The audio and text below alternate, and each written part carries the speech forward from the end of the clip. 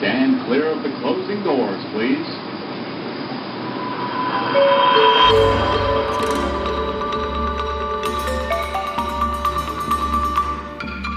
In a Brooklyn fractured into speculative storyscapes, you never know what could be lurking around the corner. Fantasy, horror, sci-fi, or the just plain weird. Join Professor Brad Overstreet, Senior Junior Lecturer Sam Spellingbound, Professor Emeritus Calliope DeGamowitz, and Inquisitor James Earl King II as they discover the stories drifting in and out of your reality.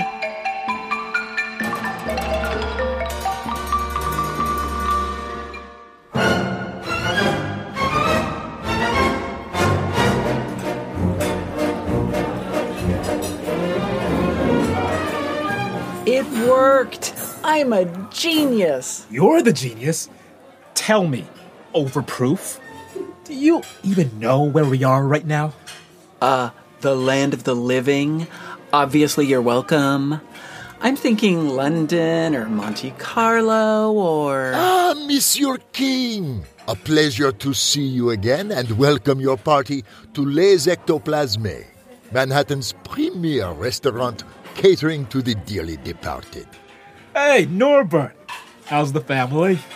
Oh, still dead, sir. Thank you for asking. Shall I inform the steward you are here on business, or will you be dining with us? A pitcher of strawberry daiquiris, stat, and a side of cockroaches if they're fresh. Oui, monsieur. James, what the hell is going on here? You two eggheads aren't my only clients. The dead chow down on stories like nobody's business. And stories are the bord de fer here at L'Ectoplasme. How is that even?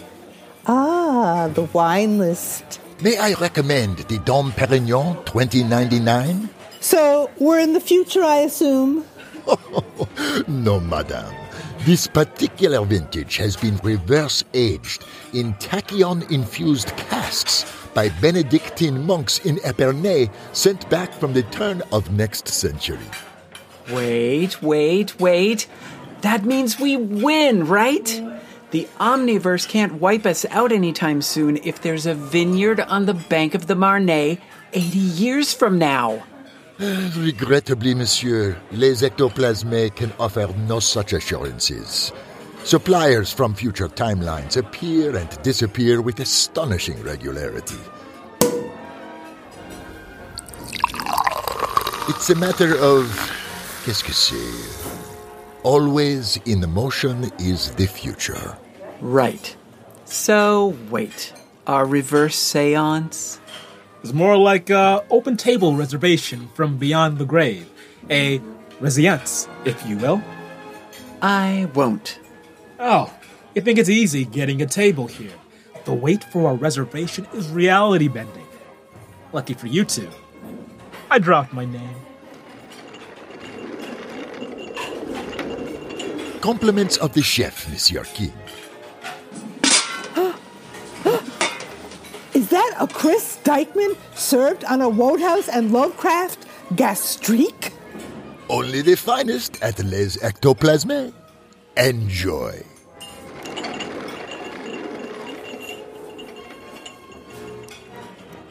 A Singular Event in Several Courses. Chris Dykman. Originally published in EOM, Equal Opportunity Madness, published by Otter Libris in 2017. The stated purpose of the anthology was to create stories that would make Lovecraft roll over in his grave. It was late fall when I finally roused myself to look in on young Rivera. She had declined my invitations to dine all that autumn, and I was hesitant to press myself upon her, lest an importune knock at her door send her diffident mathematical muse flying out the window, depriving the world of some great theorem thingamy. Genius is a fragile thing, and young Rivera is a genius for all her woes. But I had promised her sister I would look after the puppy, and a promise to a friend like Inez Rivera is worth an entire barrelful of insulted muses, and a library full of lost theorems in the bargain. Thus I resolved to corner the girl in her lair. I went round to her flat. Though there was no concierge, a rough-hewn lass lounging on the front steps was good enough to help me locate the button labelled with her name. After a staccato conversation in which Inez's name featured prominently, I was buzzed in. I hied myself up the dark and winding stairs with only minor tremors in my calves and the merest clutching of the lungs. The flat was a strange affair, books and manuscripts crowding the chairs and teetering on the desk. From floor to ceiling, every bit of wall was papered with sheets torn from notebooks, old envelopes, receipts, and odd scraps, all covered with the same symbols, drawn over and over in a bewildering array of combinations. In some places the walls themselves had been defaced. The resulting mosaic effect, while not entirely unpleasant, made me rather dizzy.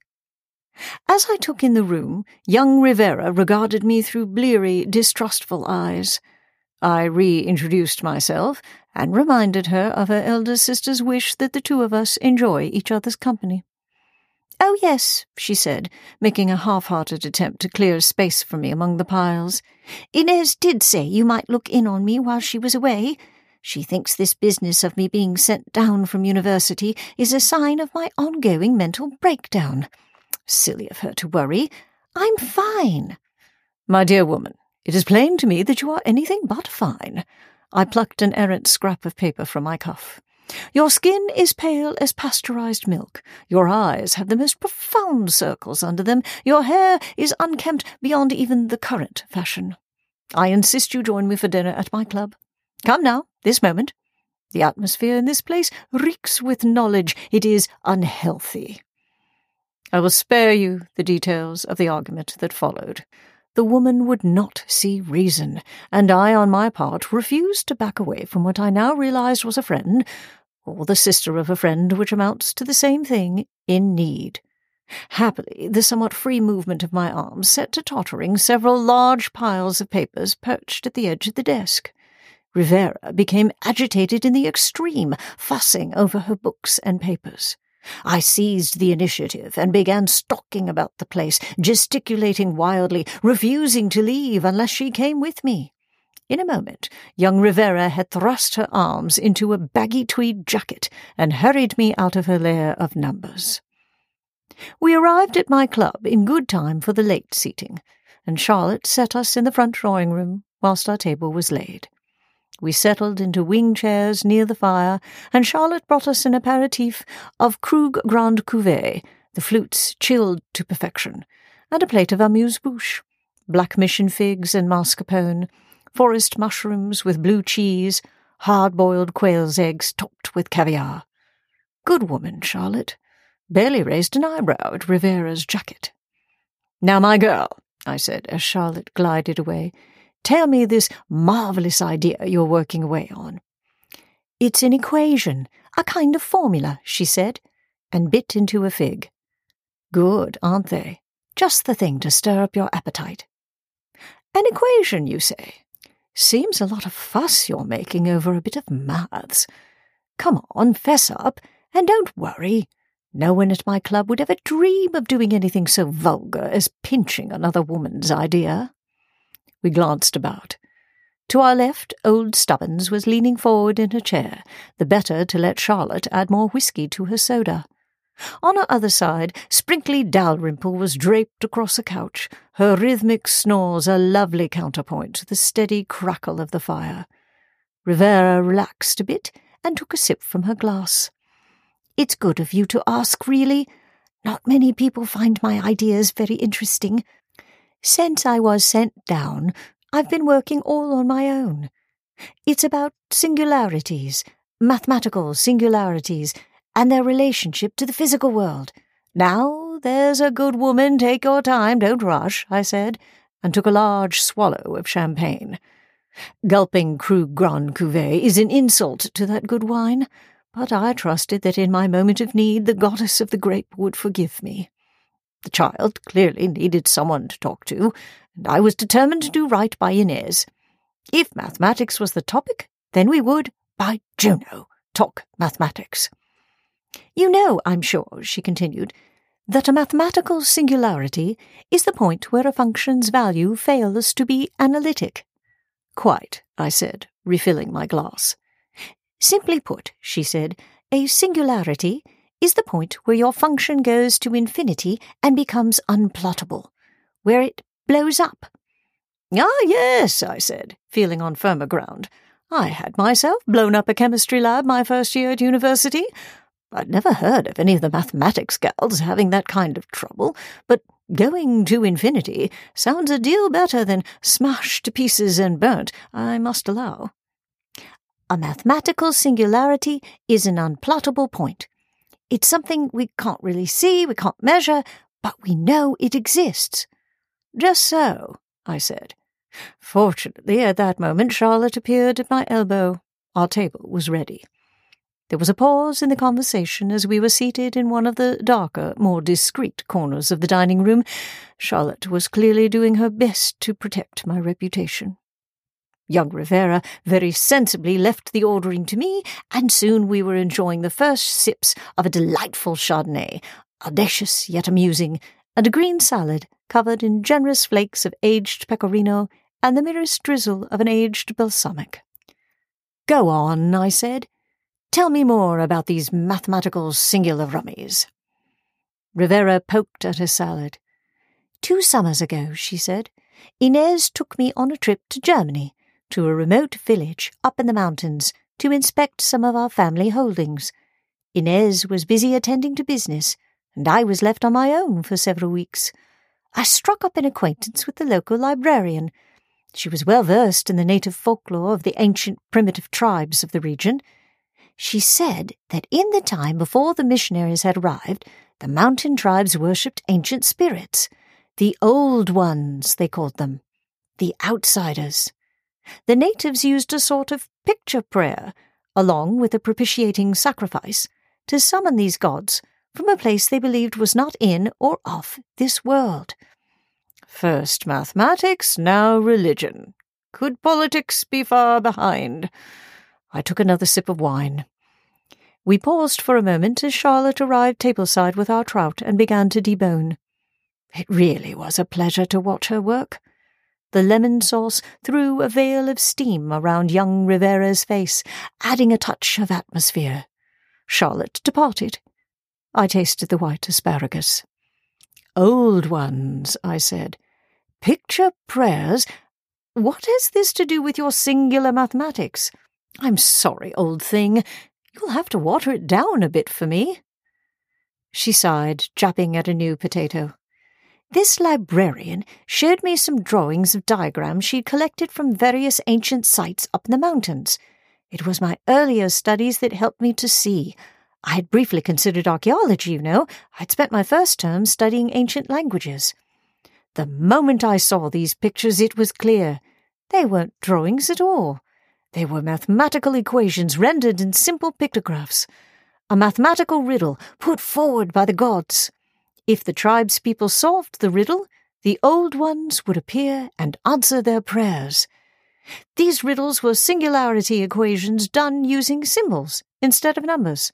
The tribes, with the help of the Old Ones, had discovered how to plot the unplottable point. I lifted a discreet finger. Charlotte, silent as a panther, uncorked another bottle of Chardonnay. But over time, the invocation became diluted, like that party game where you repeat a phrase from person to person until you reach the last person in line and it's become something else entirely. Vital elements of the equation were lost. The charm could no longer open the gateway to the gods. The Old Ones were still out there, but they were locked away from the people. Eventually, the tribes turned away from worshipping them and embraced the new gods the missionaries brought. I took a bite of fish. Heavenly stuff. When I returned to school, I took up historical mathematics with a vengeance, Rivera said.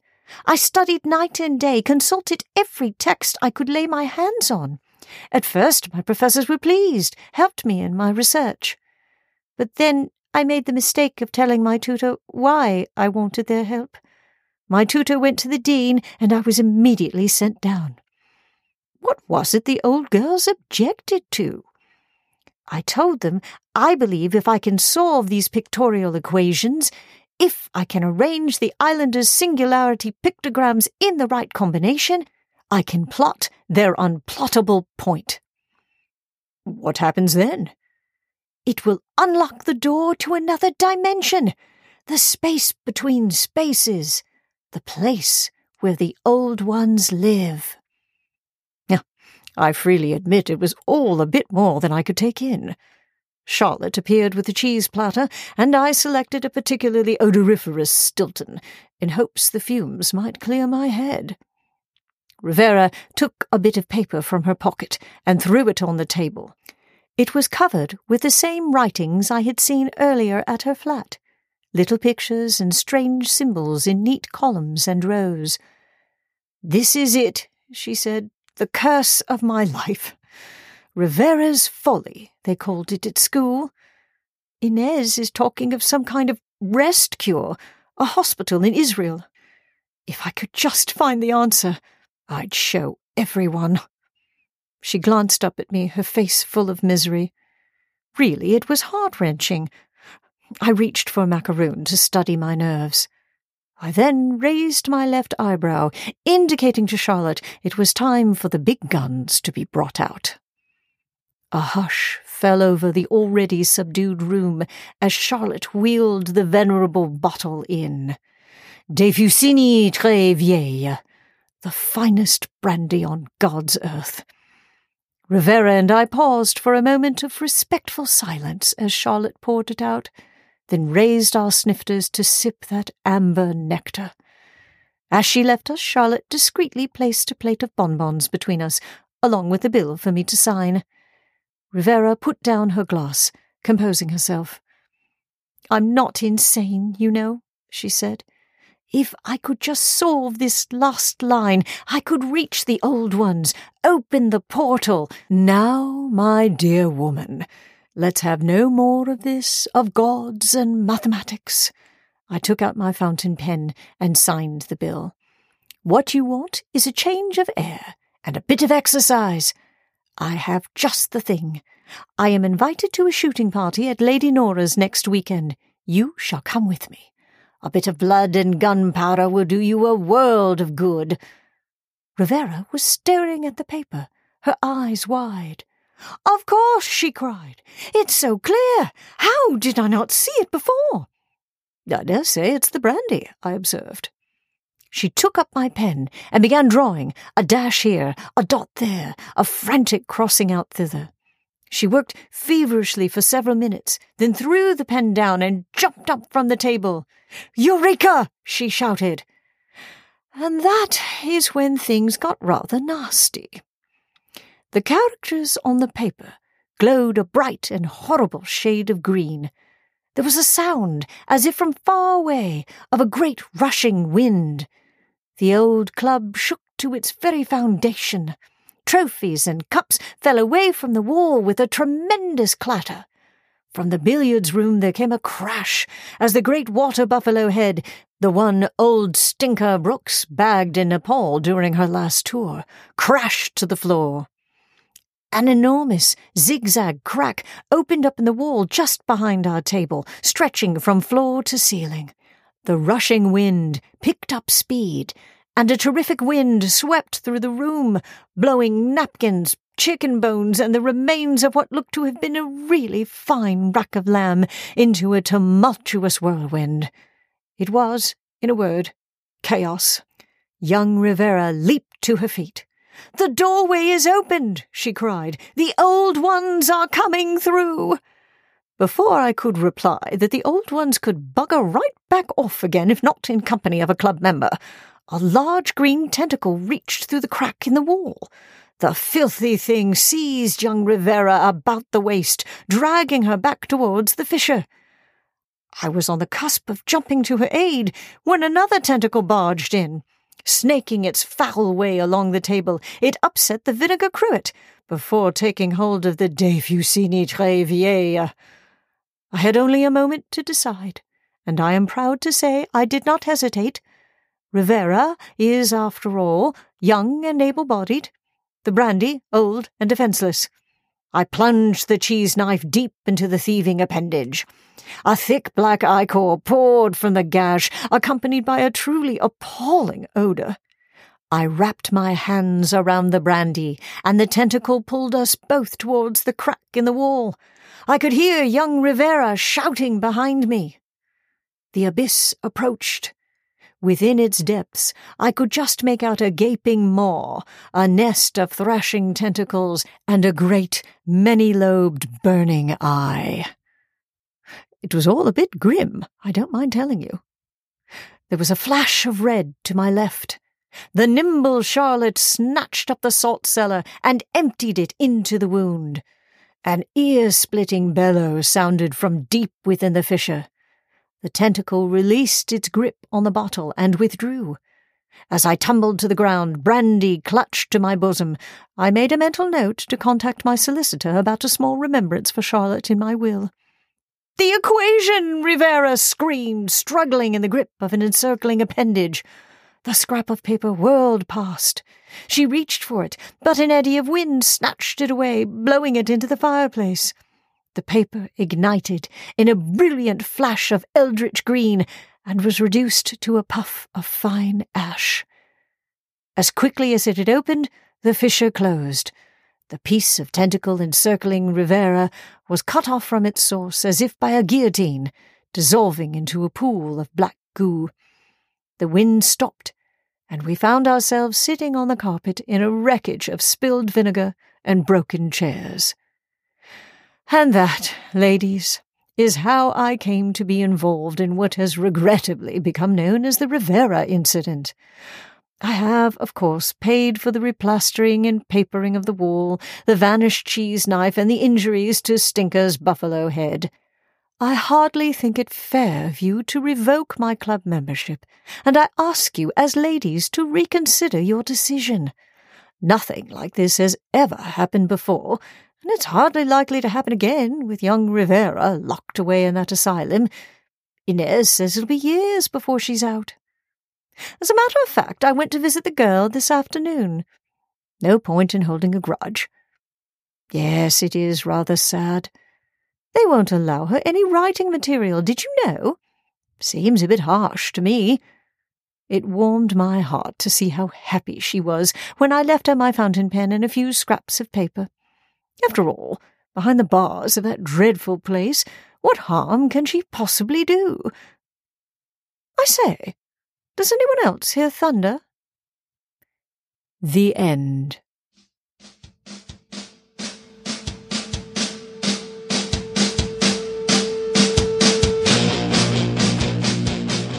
Chris Dykman lives and works in New York City.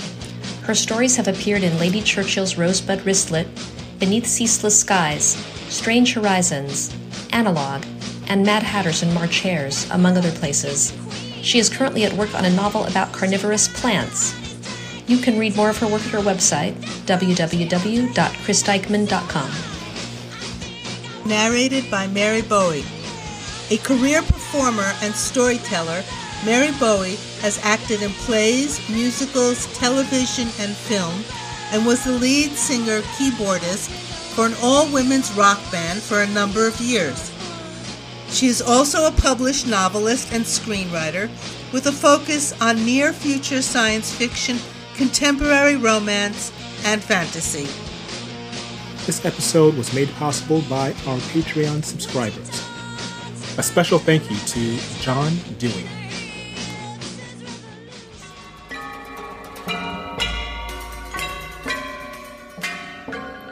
We hope you enjoy listening to the Kaleidocast as much as we enjoy making it for you. If you are, will you consider joining our Patreon? It's a way for you to financially support this podcast with whatever you feel comfortable giving. Right now, the Kaleidocast pays semi-pro rates for original fiction, but we have big dreams. We want to pay more for the authors, narrators, engineers, and artists who make this podcast possible. Won't you join us? Visit patreon.com/KaleidoCastNYC. That's patreon.com/KaleidoCastNYC. DOCAST-NYC. From all your producers, Bradley, Cam, SOA, Joe, Marcus, Marcy, Sam, and Sandra, thank you for supporting the Kaleidocast.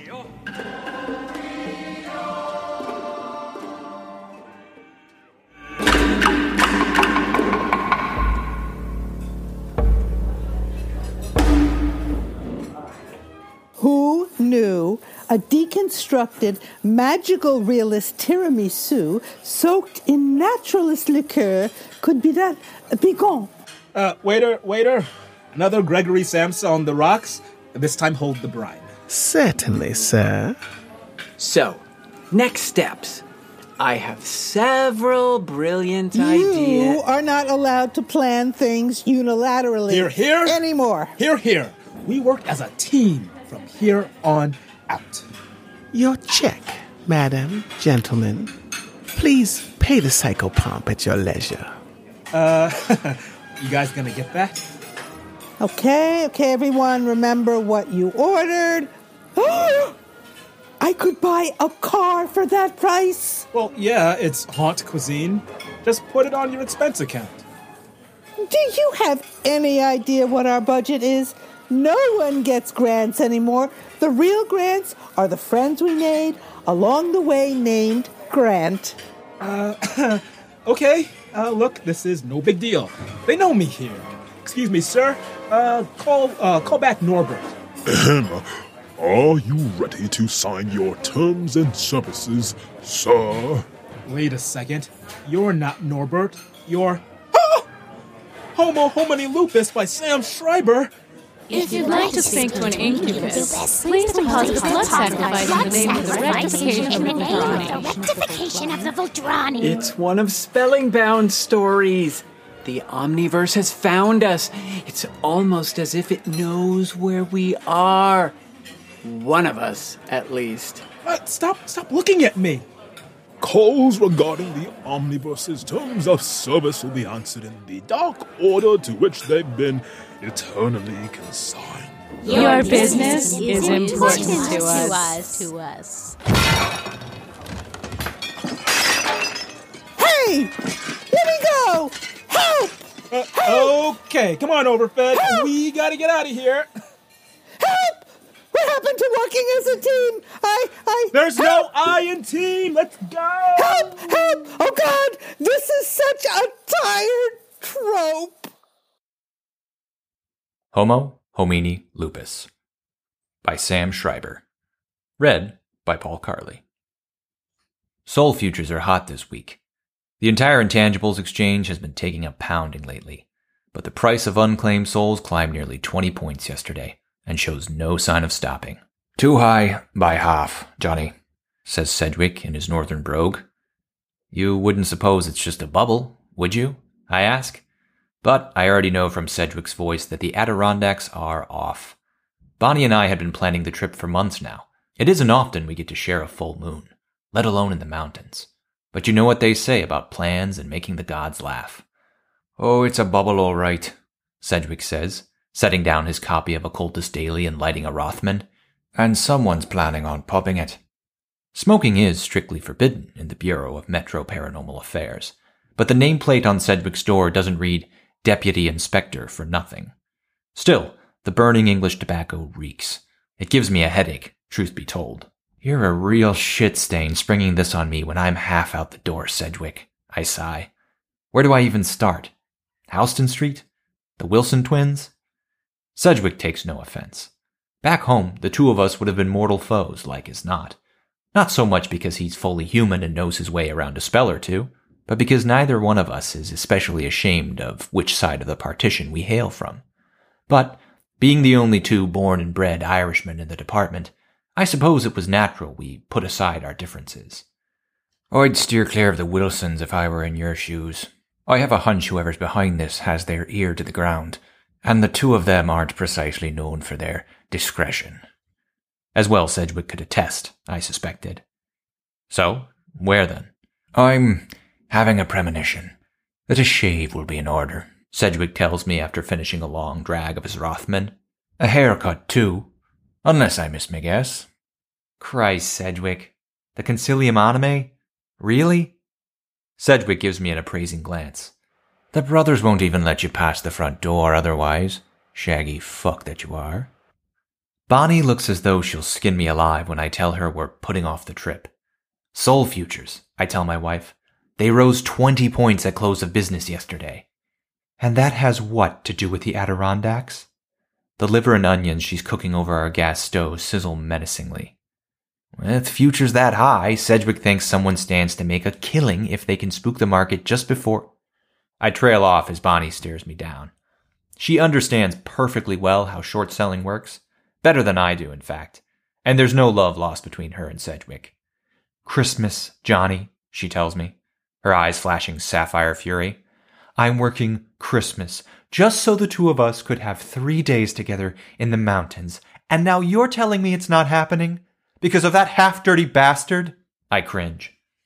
Sedgwick's dysfunctional finances are a poorly kept secret among the Bureau. Suffice to say, the Wilson twins' indiscretion on the topic of his investments were only one in a parade amongst his worries. There's no way you can mulligan that? Christmas, I mean? I duck as Bonnie hurls the cast iron skillet at my head, liver and all.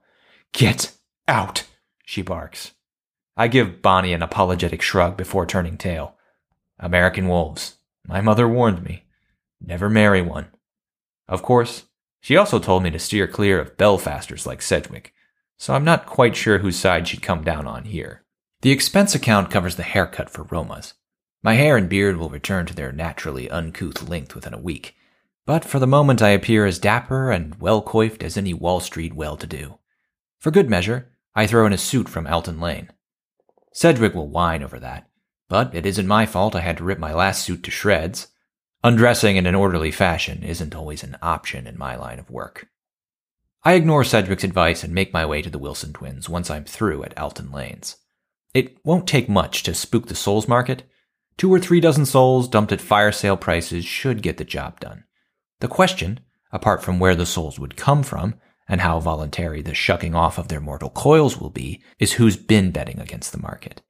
If anyone would know, it would be the trolls of Greenwich Street. There isn't much that goes on in monetized intangibles that they don't have their fingers on the pulse of. The risk, I decide, is worth the information. New look for you, isn't it, Johnny? Raphael Wilson says after the enchanted door chime announces my presence in the dilapidated Hell's Kitchen shop front. Despite his sickly complexion, Raphael seems to be in good spirits. Don't tell me you've been playing the market without bringing the business to us. I'm a hardened soul, but my brother, I don't know if he could take that sort of an insult. Laugh it up, Raphael. I'm here on business. That's what we like to hear, Raphael says, his eyes lighting up at the thought of my promiscuous MPA pension options. Always happy to accommodate new clientele, especially those who come recommended. MPA business, I emphasize. Where's the love, Johnny? Theo Wilson says, entering from the back of the shop. We never hear from you unless you want something. Unlike his brother, Theo's skin is a shade too green to successfully pass for human in daylight hours, so he tends to limit his involvement in their business to bookkeeping and enforcement, when such things are called for. Let's just say I'll owe you a favor, and leave it at that, why don't we? Theo shrugs his massive shoulders and takes a seat across from Raphael. It just so happens I've got a favor in mind. So, what can we do you for? I need to know who's been short-selling souls, I say, and I need to know yesterday. The temperature in the room seems to drop a degree or two as the Wilsons consider the question. It's funny that you should bring the topic up, Raphael tells me. Theo and I have been wondering that very thing ourselves. Thought you might be able to shed some light on the subject. Me? The Bureau, Raphael says. There's been a lot of movement in the last few weeks. A lot of collateralizing, a lot of securitization, a lot of tracks being covered. No one showing their hand. There's only one common thread, and I bet you can already guess what that is. Can't you, Johnny? Soul Futures, I say, deflated. Haven't seen anything like it since the 80s, Theo says, shaking his head. Not that we're complaining. Plenty of dupes and amateurs out there looking for a piece of the action. We just love to have some idea when the music stops. A lot of money to be made with that kind of information. You don't say. I pause for a moment before continuing. What do you hear of the Concilium Anime? Theo smiles, revealing his mandibular tusks. Well now, that's cutting right to the heart of the matter, isn't it? The Lafayette chapter of the Concilium Anime holds court at Brinkley's these days, or so Raphael and Theo tell me. I suppose they mean to blend in with the rest of the freeloaders and hucksters. Not that it's a hard sell. To a man, their acolytes hold down jobs as day traders, analysts, and brokers. It's how this whole business started, after all. Dr. Faustus may have mulled over what an eternal soul was worth to God or the devil, but leave it to Magnetar and Bridgewater to ask what its derivatives would fetch on the open market. The air is thick with cologne and bluster when I step through the door. It had been at a place like this that I'd met Sedgwick for the first time, 5 years back. I'd been between private security contracts for a handful of syndicates and conglomerates that all blend together in my mind now. I'd never been able to hold down a position with any reputable firm for long enough on account of my peculiar condition. While my kind is not unheard of in the city, neither are we especially welcome. You must be Johnny Sullivan, Sedgwick had said by way of introduction. I remember regarding him suspiciously as he signaled the bartender for another round on my behalf. Even then, he looked older than his 40-some-odd years. Ground down, gray-faced, but with a quiet sort of authority. Do I know you? I know you, he said. Which raises the question of, how good at your job can you possibly be? The first of many ribs. I'd learned to put up with it, and, in time, give a little back. I even forgave him his northernness, though EuroLeague games have a way of dredging up old animosities. He'd offered me a job at the MPA right then and there. I told him I was planning on leaving the city, that I'd already booked a flight back to Dublin. Of course you have, he replied. Why do you suppose we're having this conversation? A few months later, I'd met Bonnie, and that was that. For the first time in as long as I could remember, I felt as though there was a place I belonged, and I had Sedgwick to thank for it. She's not exactly wrong about him, though. Bonnie, I mean. Sedgwick has been wading knee-deep in shit too long not to be just a little dirty. But maybe that just comes with the territory. His intuitions, as he likes to call them, are rarely misguided, and that has to count for something. Tomato juice, I tell the bartender at Brinkley's, who gives me a queer look. It's not that I don't enjoy a drink, but alcohol has a way of confusing my nose, and I have a feeling that I'm going to need it today. Whatever the Concilium is planning, if they're planning anything at all, will happen fast. Maybe even tonight. I have Sedgwick and his MPA tactical squad on speed dial in case things get out of hand. A clusterfuck is what it is, a man says from across the bar. The scents wafting through the air at Brinkley's are legion, but the man smells distinctly of sulfur and scorched chicken fat. I prick up my ears. The Concilium Anime fancy themselves a disciplined lot, but they still haven't learned to scrub away the scent of their ghoulish business. At least not well enough to stop a nose such as mine from picking it up. You've got it all wrong, his companion says, giving him a hearty clap on the shoulder. It's an opportunity. We're breaking off a piece of something huge, brother. A goddamn clusterfuck, Sulfur and Chicken Fat says sullenly. I frown. Dissent among the ranks of the Concilium Anime isn't surprising in and of itself. But sharing in the spoils, that is something new. They must be planning something truly diabolical if they're taking on partners. No one else in the bar notices when about a third of the patrons drain the last drops of their whiskey and make their way to the back. 2 by 2, they slip past the restrooms, through the defunct kitchen, and down the stone stairs leading to the basement Brinkley's isn't supposed to have. I keep my distance and wait for the latecomers, new initiates for the most part. With any luck, they won't think twice about a face they haven't seen before. I surreptitiously text Sedgwick before descending into the temple and tell him to wait until my signal. There's a chance this is just an assembly of the Concilium like any other, and I would just as soon not blow our cover if it can be helped. Brother Marcus. And Brother Marcus. The Magister greets the men ahead of me and hoods them in sheets of fine black cloth. I am a child of divorce, the two of them say in unison. I roll my eyes while my face is still hidden in the shadows. The prose of Bret Easton Ellis serves as a sort of shibboleth and scripture for the concilium. Sedgwick makes all the rookies in the MPA commit his canon to memory. Candlelight flickers in the gloom as I step forward. The Magister allows the man alongside me to pass, but holds up a forbidding hand when I approach and gives me a cool once-over. I mentally prepare for the shift. "Elton Lane?" the Magister finally asks, disgustedly taking the lapel of my suit jacket between his fingers. "Maybe," I say, doing my best to conceal my Dublin inflection. "Maybe nothing. Make an effort next time. This is the Temple of Bateman, not a fucking after-hours club." He pats my shoulders a little harder than necessary as he slips the hood over my head. I shrug as the heavy metal door behind me swings shut, sealing me inside with the acolytes. I'm a child of divorce. The ceiling beneath Brinkley's is high and domed, a stone vault by the look of it. A grand staircase leads down to the subterranean trading floor, where brokers from varying occult brotherhoods shout at each other and wave yellowed grimoires in the air like they were winning lottery tickets. The 4 o'clock gong thrums menacingly, and as one, their shoulders drop. A few of them shout out curses, a few of which are the genuine article, and ignite the air with crackling energy, while others clap each other heartily on the backs. The last of the concilium's acolytes make their way up the staircase to join their brethren. The smell of chicken fat and sulfur is much stronger than it was on the alkalite at the bar, even through the dank air. There are other unpleasant aromas as well. One odor in particular makes me a little lightheaded. I can't place it exactly, but I feel as though I ought to. By the time I arrive on the polished marble floor, the high priest is already addressing the congregation. "There are no more barriers to cross," he says, letting the words echo for effect. "All we have in common with the uncontrollable and the insane, the vicious and the evil, all the mayhem we may cause and our utter indifference toward it, we now surpass." Murmured Elysian amens follow, sealing the convocation. If I'm lucky, the high priest will move on to new business. That will be that. But instead, he nods, his chin sinking into his meaty neck, and turns to one of the alkalites.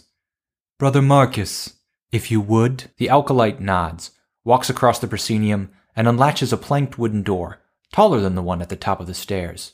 It creaks open, groaning as a handful of alkalites wielding halberds prod a group of men and women, maybe 20 in all, into the temple. Their hands are bound behind their backs with cord, and it smells as though none of them have bathed in days. From the look of them, they must be wearing the same clothes they had on when the concilium took them. They are not coming quietly.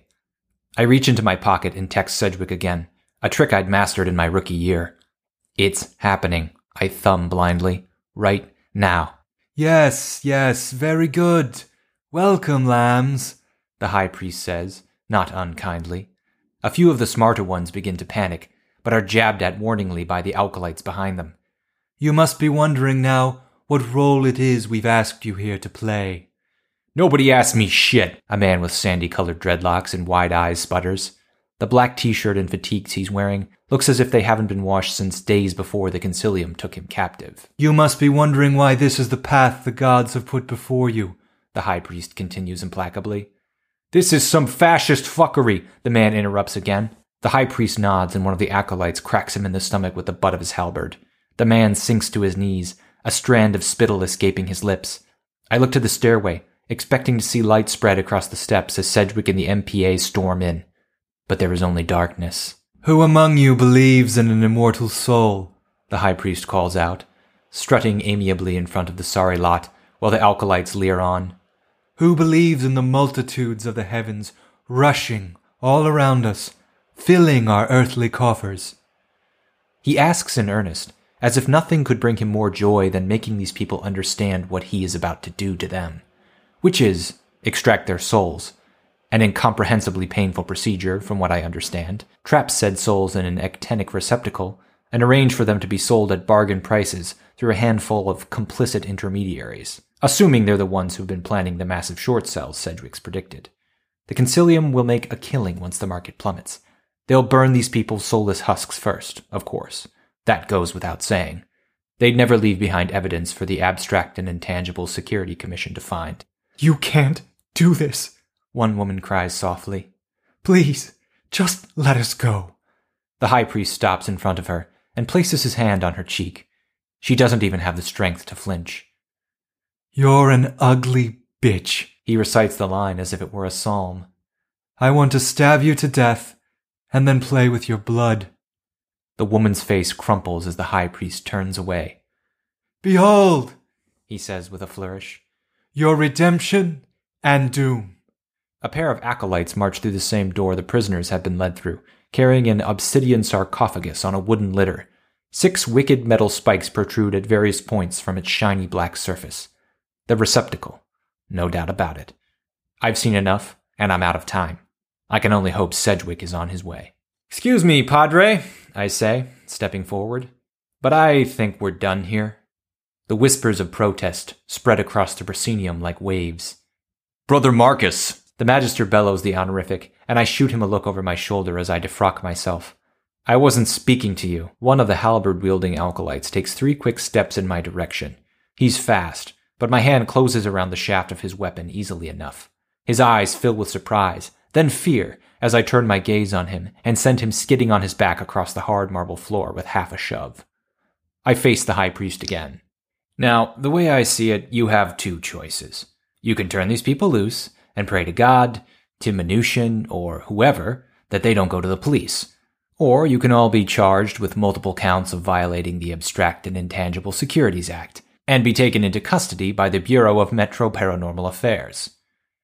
The acolytes all take a step back when I intone the name of the MPA. Even the Magister lets out a low hiss.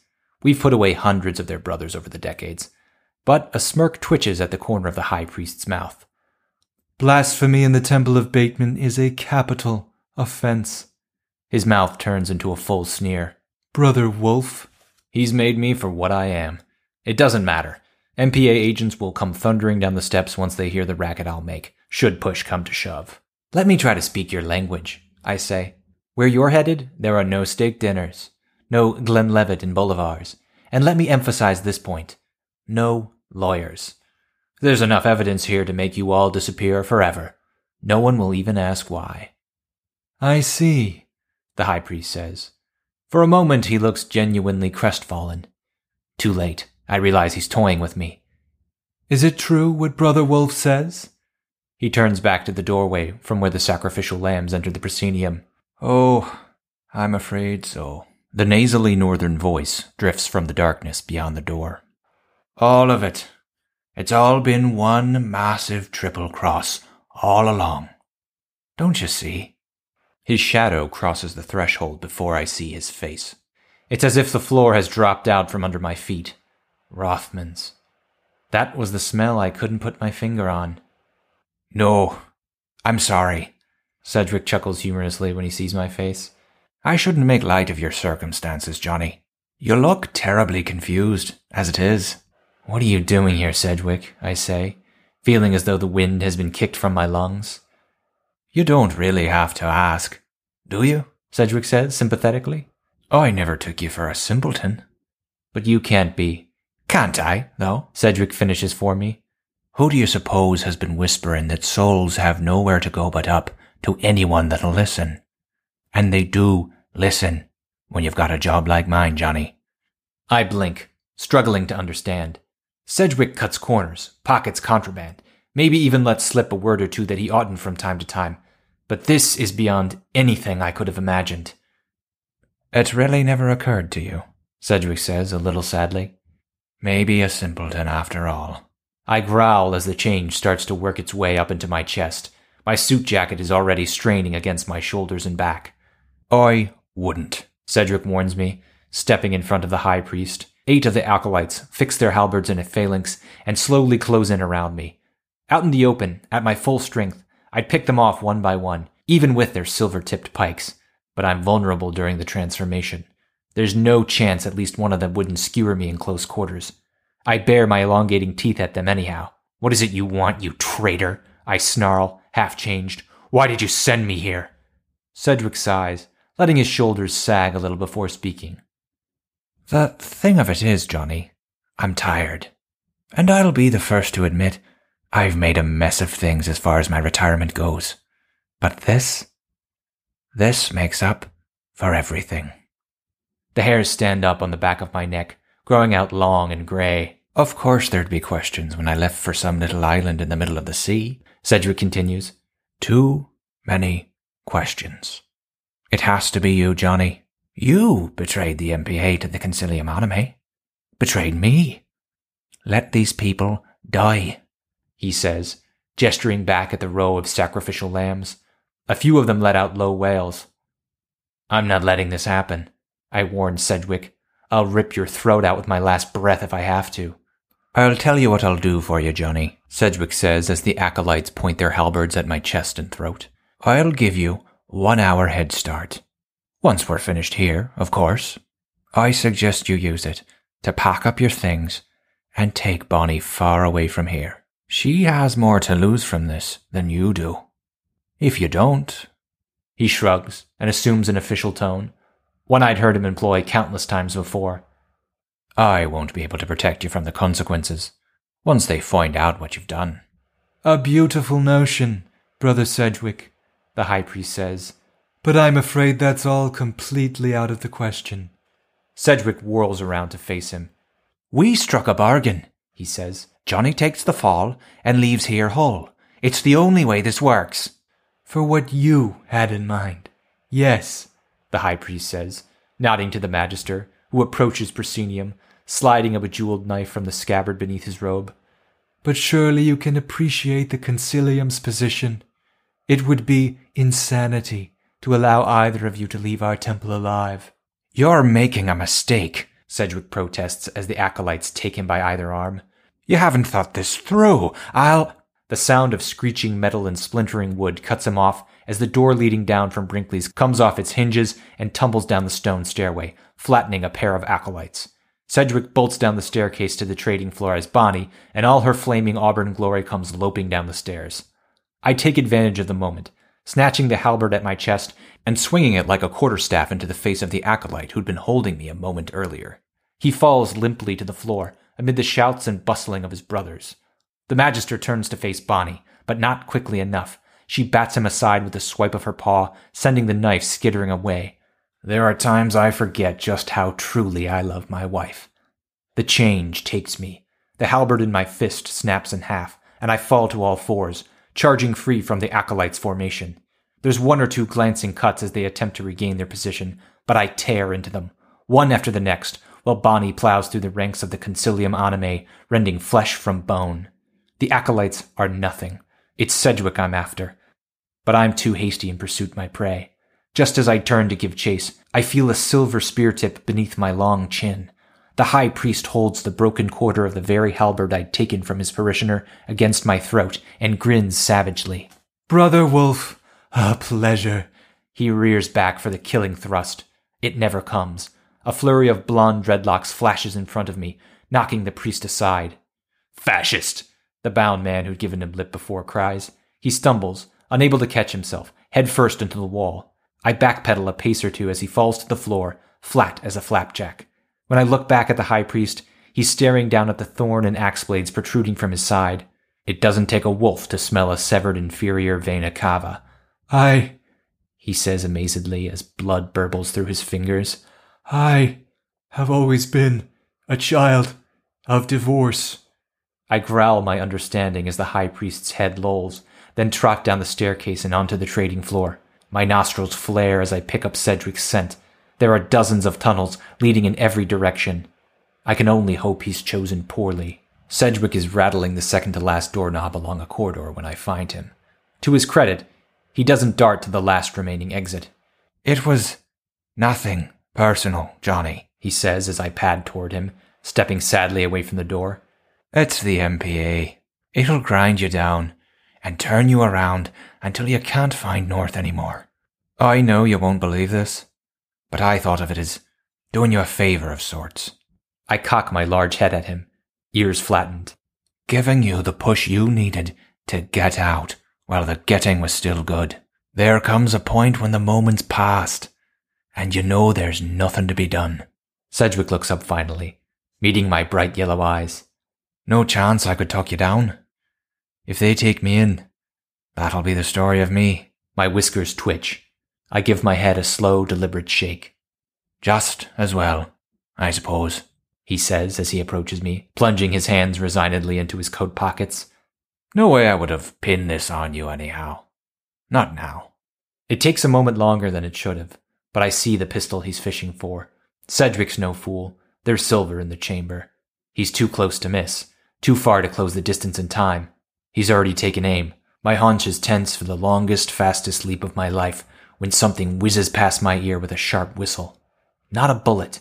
Cedric fires, but it's more reflex than anything. The shot ricochets harmlessly off the concrete walls. The shaft of the halberd seems to sprout straight from his chest, where a scarlet blotch now blooms.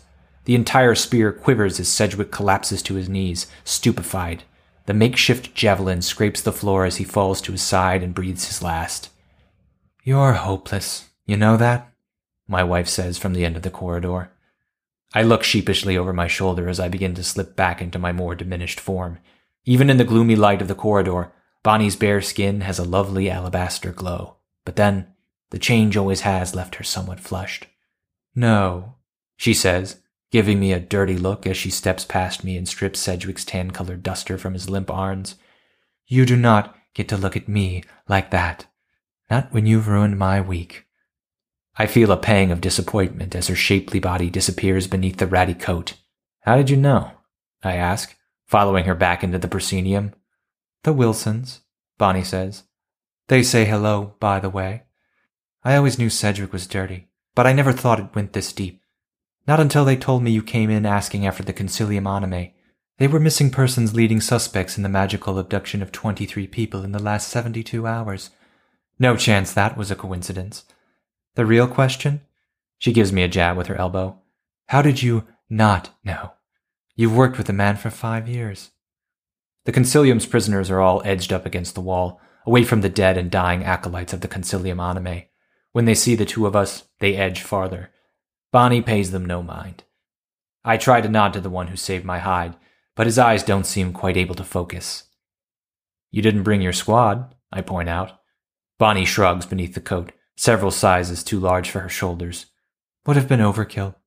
I had to be sure before we moved on him. We walk through the hole in the wall where the door used to be upstairs.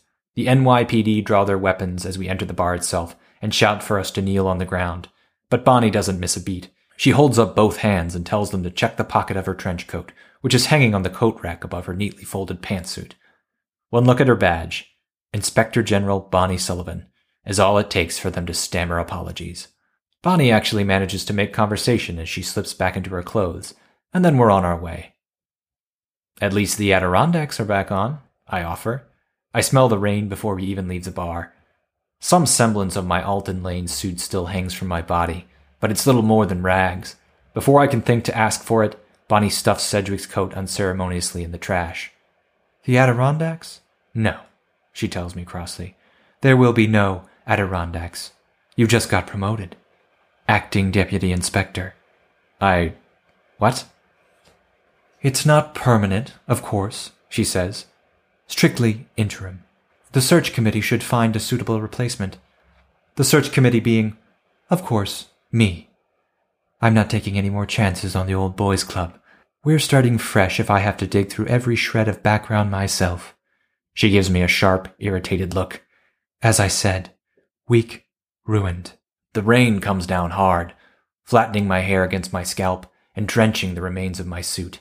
A few tourists stare at me, but the natives walk by without a second glance. Any chance I can appeal the appointment? On what grounds? She demands, scowling. Nepotism? Bonnie gives me a hard look, but her face breaks out in a grin. You make me laugh, Johnny.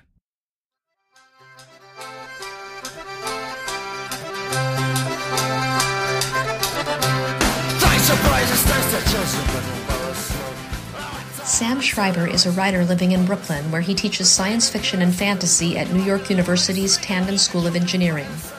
He is a member of the Brooklyn Speculative Fiction Writers, as well as Science Fiction Writers of America. Check out his work at thesamschreiber.com.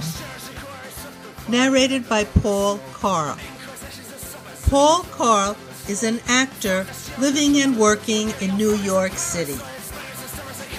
This episode was made possible by our Patreon subscribers. A special thank you to Liam Burke.